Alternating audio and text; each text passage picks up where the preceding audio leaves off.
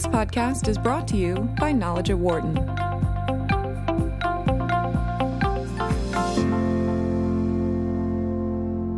The financial crisis started more than a decade ago and is still impacting the U.S. and the world economy. During that historically weak recovery that followed, central bankers played an increasingly larger role in critical decisions surrounding interest rate setting and how much money to pump into the economy, and ultimately who benefited the most. A new book looks at just how much influence central bankers have gained since the crisis and what it has meant, not just for the big banks, but also for the average person, small and medium-sized businesses, and the economy more generally. The views of the author of the book are very different from those most observers are used to hearing. Nomi Prins is a former banker with Goldman Sachs and with Bear Stearns, who is now an investigative journalist and author after publishing many articles and books taking the Fed and other central banks to task for how, in her opinion, they mishandled the financial crisis. She was invited to address a joint meeting of the Federal Reserve, the International Monetary Fund, and the World Bank 3 years ago. Since just before receiving that invitation, she had called recent central bank policies insane. She thought it was all a mistake. She even contacted the Fed office to ask if that invitation was a mistake. They replied, "We're looking forward to hearing what you have to say." The then Fed chair, Janet Yellen, opened the event, and Ms. Prins was the second speaker behind an assistant Treasury secretary. In the author's note in her new book, she writes that we're headed for another epic financial fall. The question is not if, but when. That new book is titled Collusion, How Central Bankers Rigged the World.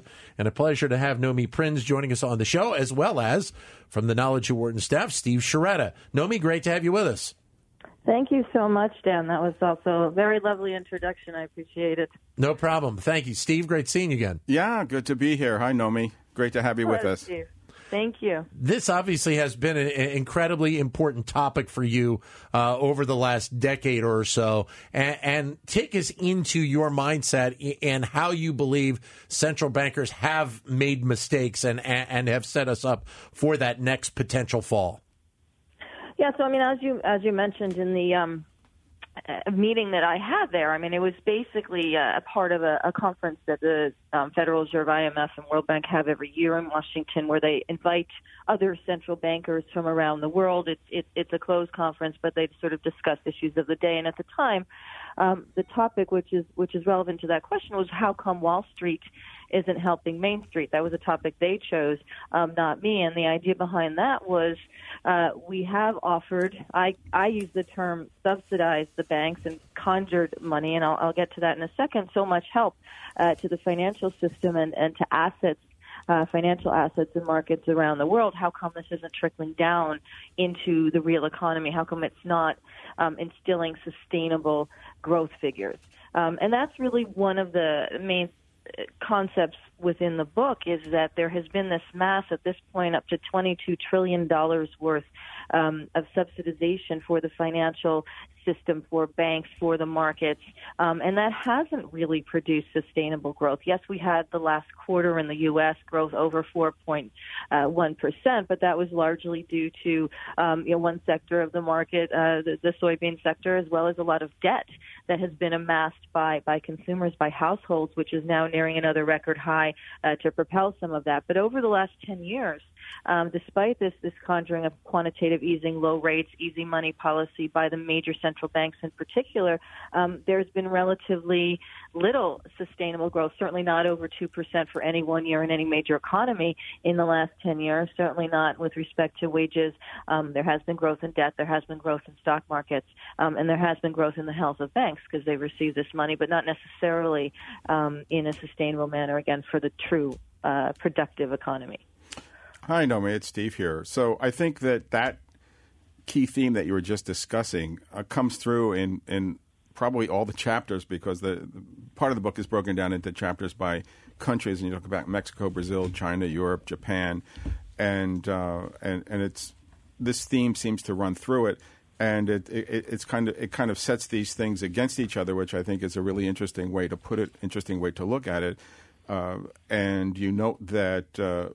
Calling them money conjurers, which I think you'll explain more in a bit about what you mean by that. But you're saying that what it succeeded to doing in the wake of the financial crisis, and I think I'm quoting from your book here, was alter the availability and magnitude of money to the financial system and its elites, but there was no such aid or direction of this money to the foundational economy. Their policies thus hadn't meaningfully altered economic stability, but only certain parameters that were considered a positive reflection of it, such as the stock market. So you have an economy that looks healthy on the surface, but I think what you're saying underneath is that the foundation is weak or maybe even rotting.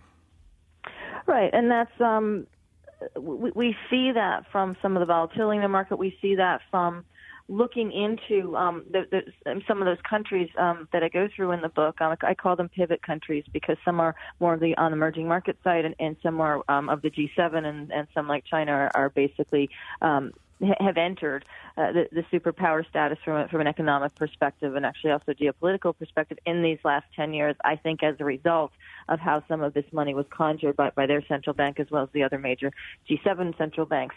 The fact is that there is a direct correlation and causation. So there's a straight line up between the amount of quantitative easing or asset buying that was conducted. I use the term collusion as the title of the book because the Fed required or sort of colluded with some of the other major G7 banks to sort of keep this policy going and going globally relative to the stock markets in these individual countries.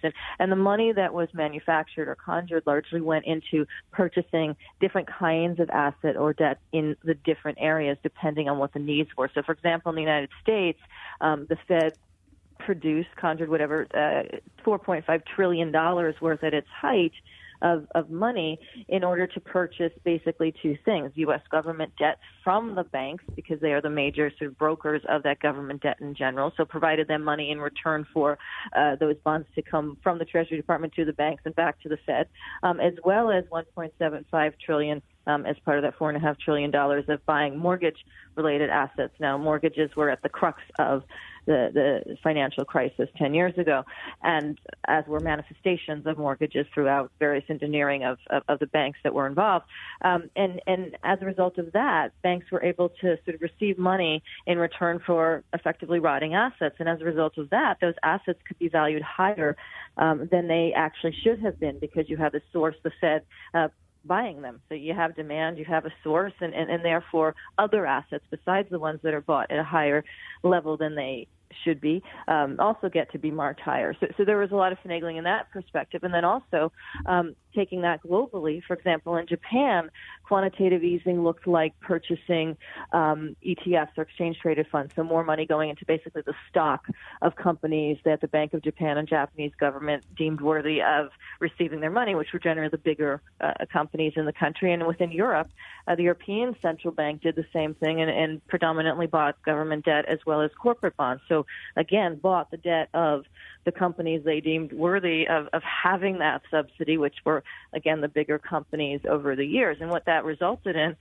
was more inequality from the standpoint of corporate debt, emerging market versus developed country debt, as well as stock markets being propelled higher as a result of money going into them and as a result of money being rendered so cheap, the interest payments on debt being so low, and government securities being so low that stocks were the best place and continue to be the best place because this policy actually continues largely to invest, and that propelled a bubble in the stock markets throughout those nations. So I think that one of the underlying things that is in your book is I wanted to quote from a story from the LA Times today because I thought it was very interesting. In other words, what this story is saying by virtually any yardstick, the U.S. economy is doing great. Unemployment's near a 2-decade low. The stock market is strong. It's been setting records recently. Corporate profits are at record highs. But a report out, I think it's from the Urban Institute, finds that almost half of Americans are having trouble paying for basic needs such as food and housing. And shockingly, almost a quarter of Americans experienced, quote, unquote, food insecurity, which means they didn't always know if they'd have enough to eat if they were hungry. So is this part of what you're trying to highlight in the new book? The stock market's great. GDP looks great. Unemployment is low. And yet there's all of these underlying problems.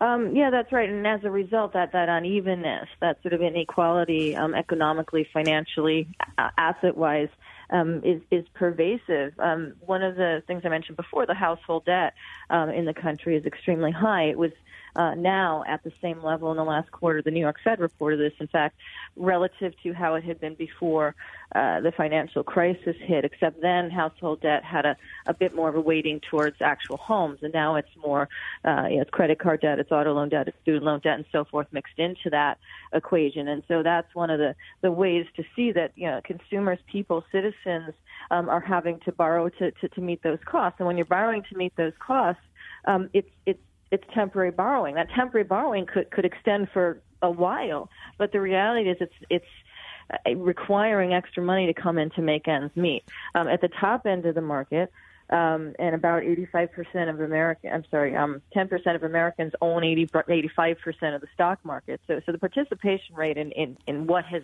increased the most over these 10 years, stock levels, is actually quite low throughout the country. So the people that have been invested, the companies that have been able to borrow cheaply and purchase their own stock, for example, to buy back their own shares in record amounts, look better. They've had the benefit, of cheaper money coming in because rates have been so low, and the benefit of being able to utilize that money into their own shares, which propel their shares up, which makes them look better, which makes their participation in GDP look better. However, all of those people who are not involved, as well as those people who are borrowing and living either paycheck to paycheck, even with extra jobs, with jobs that perhaps don't cover them as much, whose wages aren't as high, whose benefits aren't as secure, are the ones struggling. So that's been a phenomenon, as that LA Times article versus the other article notes. But also this is manifested throughout the world. So this is a situation that exists in many countries throughout the world because of the outpouring of money that central banks have created and gone only into a faction of the markets and of people and of companies, but also in the relationship between emerging market countries and the developed countries, because what's happened and what's made that relationship more unequal economically and financially is that money has gone zooming out to find places to invest, because with rates low, you go into the stock market, you go into emerging markets, into riskier corporates and so forth as an investor, as a speculator, as a major financial institution or hedge fund or private equity fund to find that return, to find that extra amount of money over the cost of money. And emerging markets had been a recipient of this over the last 10 years. But the downside of being a recipient is money goes out too. And as I know from banking, as actually happens, money tends to leave an investment more quickly than it enters. So if it considered emerging markets, the so-called hot money, that's the so-called hot money, right? That's exactly right. Hot, literally hot. Like it's like you take your hands off it because you burn them, and you do that quickly, and that's what happens with speculative capital. How do you view the path then that, going back to the recession here in the United States, that Ben Bernanke took, running the Federal Reserve with obviously the high levels of QE, and then I guess to the same degree Mario Draghi with the ECB doing similar type of things in Europe? Right. I mean, that was where this sort of collusion happened. If we go back 10 years ago and the years even after that financial crisis moment, what happened was that the Fed did not have enough wherewithal, because actually the financial crisis in the banking community was so much worse than was even reported, to simply plug those gaps and help just the U.S. banks and sort of leave it alone relative to the rest of the world. What wound up happening was it required other major central banks to collude, to work together in order to precipitate the same quantitative easing and cheap money atmosphere throughout the world. And so even in some of the earlier statements he was making in Congress and so forth, and I talk about them in my book relative to Mexico, relative to China and so forth, he tried very quickly to move away from the cause of the financial crisis being the U.S. financial system, over which the Federal Reserve is supposed to have regulatory authority. So it's supposed to be watching for crises that are building, not sort of ignoring them. He tried to very quickly push the idea that there was a global crisis that was somehow independent of the financial crisis that had been caused predominantly by U.S. banks. Why was it caused by U.S. banks? Because they were the ones who largely manufactured the mortgage-related or toxic assets, as they became known, in the wake of leading up to the financial crisis. They produced them in the highest quantity. They distributed them, sold them throughout the world in the highest quantity. They lent money to buyers, to communities, to pension funds, well, not to pension funds, but to municipalities and so forth throughout the world in order to buy and continue to buy these assets as they were deteriorating. They caused this financial crisis. But what Bernanke tried to do is walk that back and say, all right, well, maybe we did, but we fixed it. And look at Mexico. They're hemorrhaging. China's not doing great things and so forth, and tried to basically diffuse the role that the Fed had played. And the only way he could really do that monetarily beneath those speeches was to require the rest of the central banking community to produce or conjure record amounts of money as well to do the same thing. That kept the cost of money globally, which it still is, at about 0%. So even now with the Fed raising rates, which they started to do in December 2015 and have continued through the last session, they still have a situation where in the world the European Central Bank has negative rates and the Bank of Japan has negative rates. So net, nothing has changed in the world. They're still propelling this same policy forward on a global basis. Nomi, we talked about the effect on consumers a little bit, or I should say the non-effect of a lot of this money pumping and conjuring, as you call it, the quantitative easing and low interest rates and so forth. But there's two other points you make in the book which I think are worth discussing. One is that all of that money given to the banks, their traditional role is to lend that money out, and they're supposed to be lending it out to help the economy to small and medium-sized businesses, which they completely failed on. They actually used the money to do other things. You talk about that in the book. The second thing that I think people don't realize is that by keeping those interest rates so low, they really were slamming retirees and pensioners who depend on interest rates that are more, let's say, what they used to be in order to fund their retirement. And partly for that reason, I wouldn't say only that reason, but partly for that reason, right now we just did a story last week about how there is a looming $4.4 trillion, that's with a T, $1 trillion shortfall in the public pension systems nationally, which is a time bomb set for the future. So those are two areas that were hurt by the policies you described that most people aren't really aware of.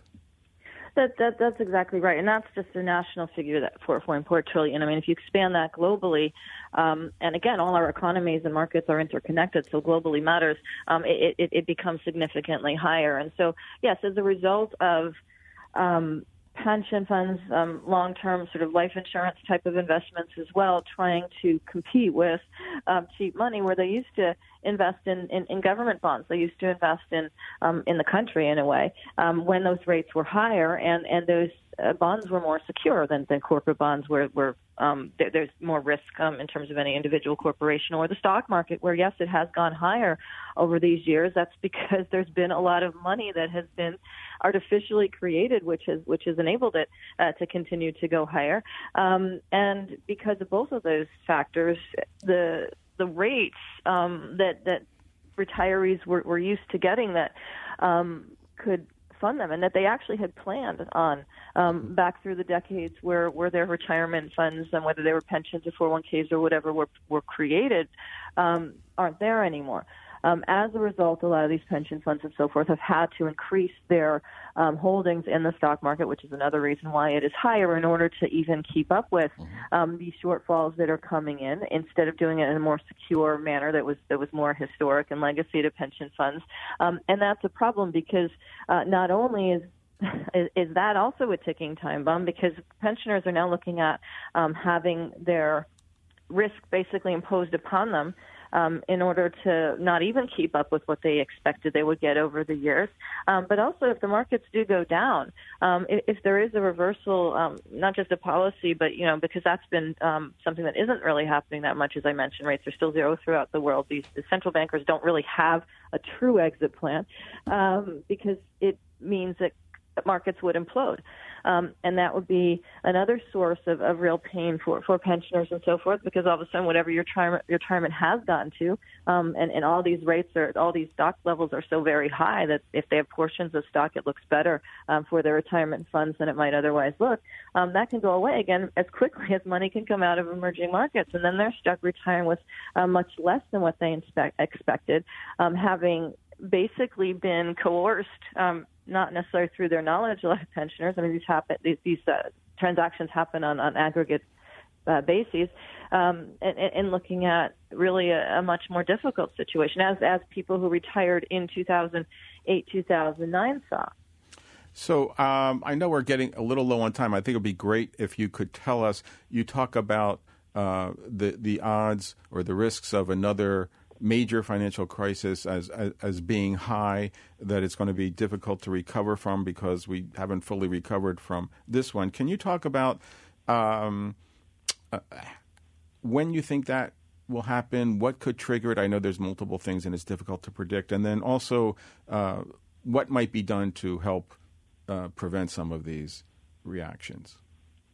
Yeah, so I used to think, when I was asked this question a number of years ago, when would this crisis happen that you're talking about, I used to somewhat believe some of the leaders of these central banks who were saying, we will stop quantitative easing, we were sort of gradually shift into something else and so forth. The European Central Bank, for example, Mario Draghi, was sort of, I talk about this in Collusion, sort of famous for saying, oh, yes, we're going to basically stop this policy, in the middle of 2016. No, we're going to stop in 2017. We're reducing the amount of purchasing we're doing each month, but we're extending the length of months through which we're purchasing. So there's all these sort of illusions that basically boil down to we're going to continue to do what we're doing because we have no choice. And as a result of that, quantitative easing has globally continued to rise. It was down a little bit last month, but for the most part, even as the Fed has stopped purchasing assets, the rest of the major central banks have increased their purchasing. So net, there's a higher global quantitative easing and a same average interest rate. That continues to propel the illusion to an extent of health economically and the reality of financial assets like the stock market continuing to reach new highs, particularly in the U.S. Less so, and that's where these wrinkles are going to start to show more and more pronouncedly in the European markets. And there's a lot of there's problems, for example, in Turkey in the emerging markets, in Argentina in the Latin American emerging markets, and so forth. And all these problems start to create wrinkles or splinters in this facade of a perpetual smoothness from the standpoint of central banks producing money, and it's supposedly going everywhere, not just the markets.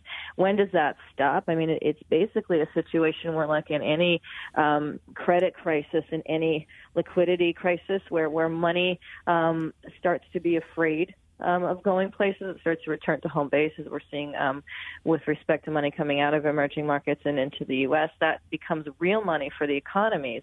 For speculators, it's just moving stuff around. Right. But then when it starts to come out of stock markets in order to make up to the shortfalls that now corporations might show or pensioners might need or so forth, it starts to deflate. So in terms of how long that takes to happen in the background of the Fed talking about raising rates and talking about selling some of their assets, which they've done slowly because they know the reality is if you sell too many assets off of the Fed's book, bonds start to deflate. That starts to then cause money to come out of the stock market and so forth. They're being very careful.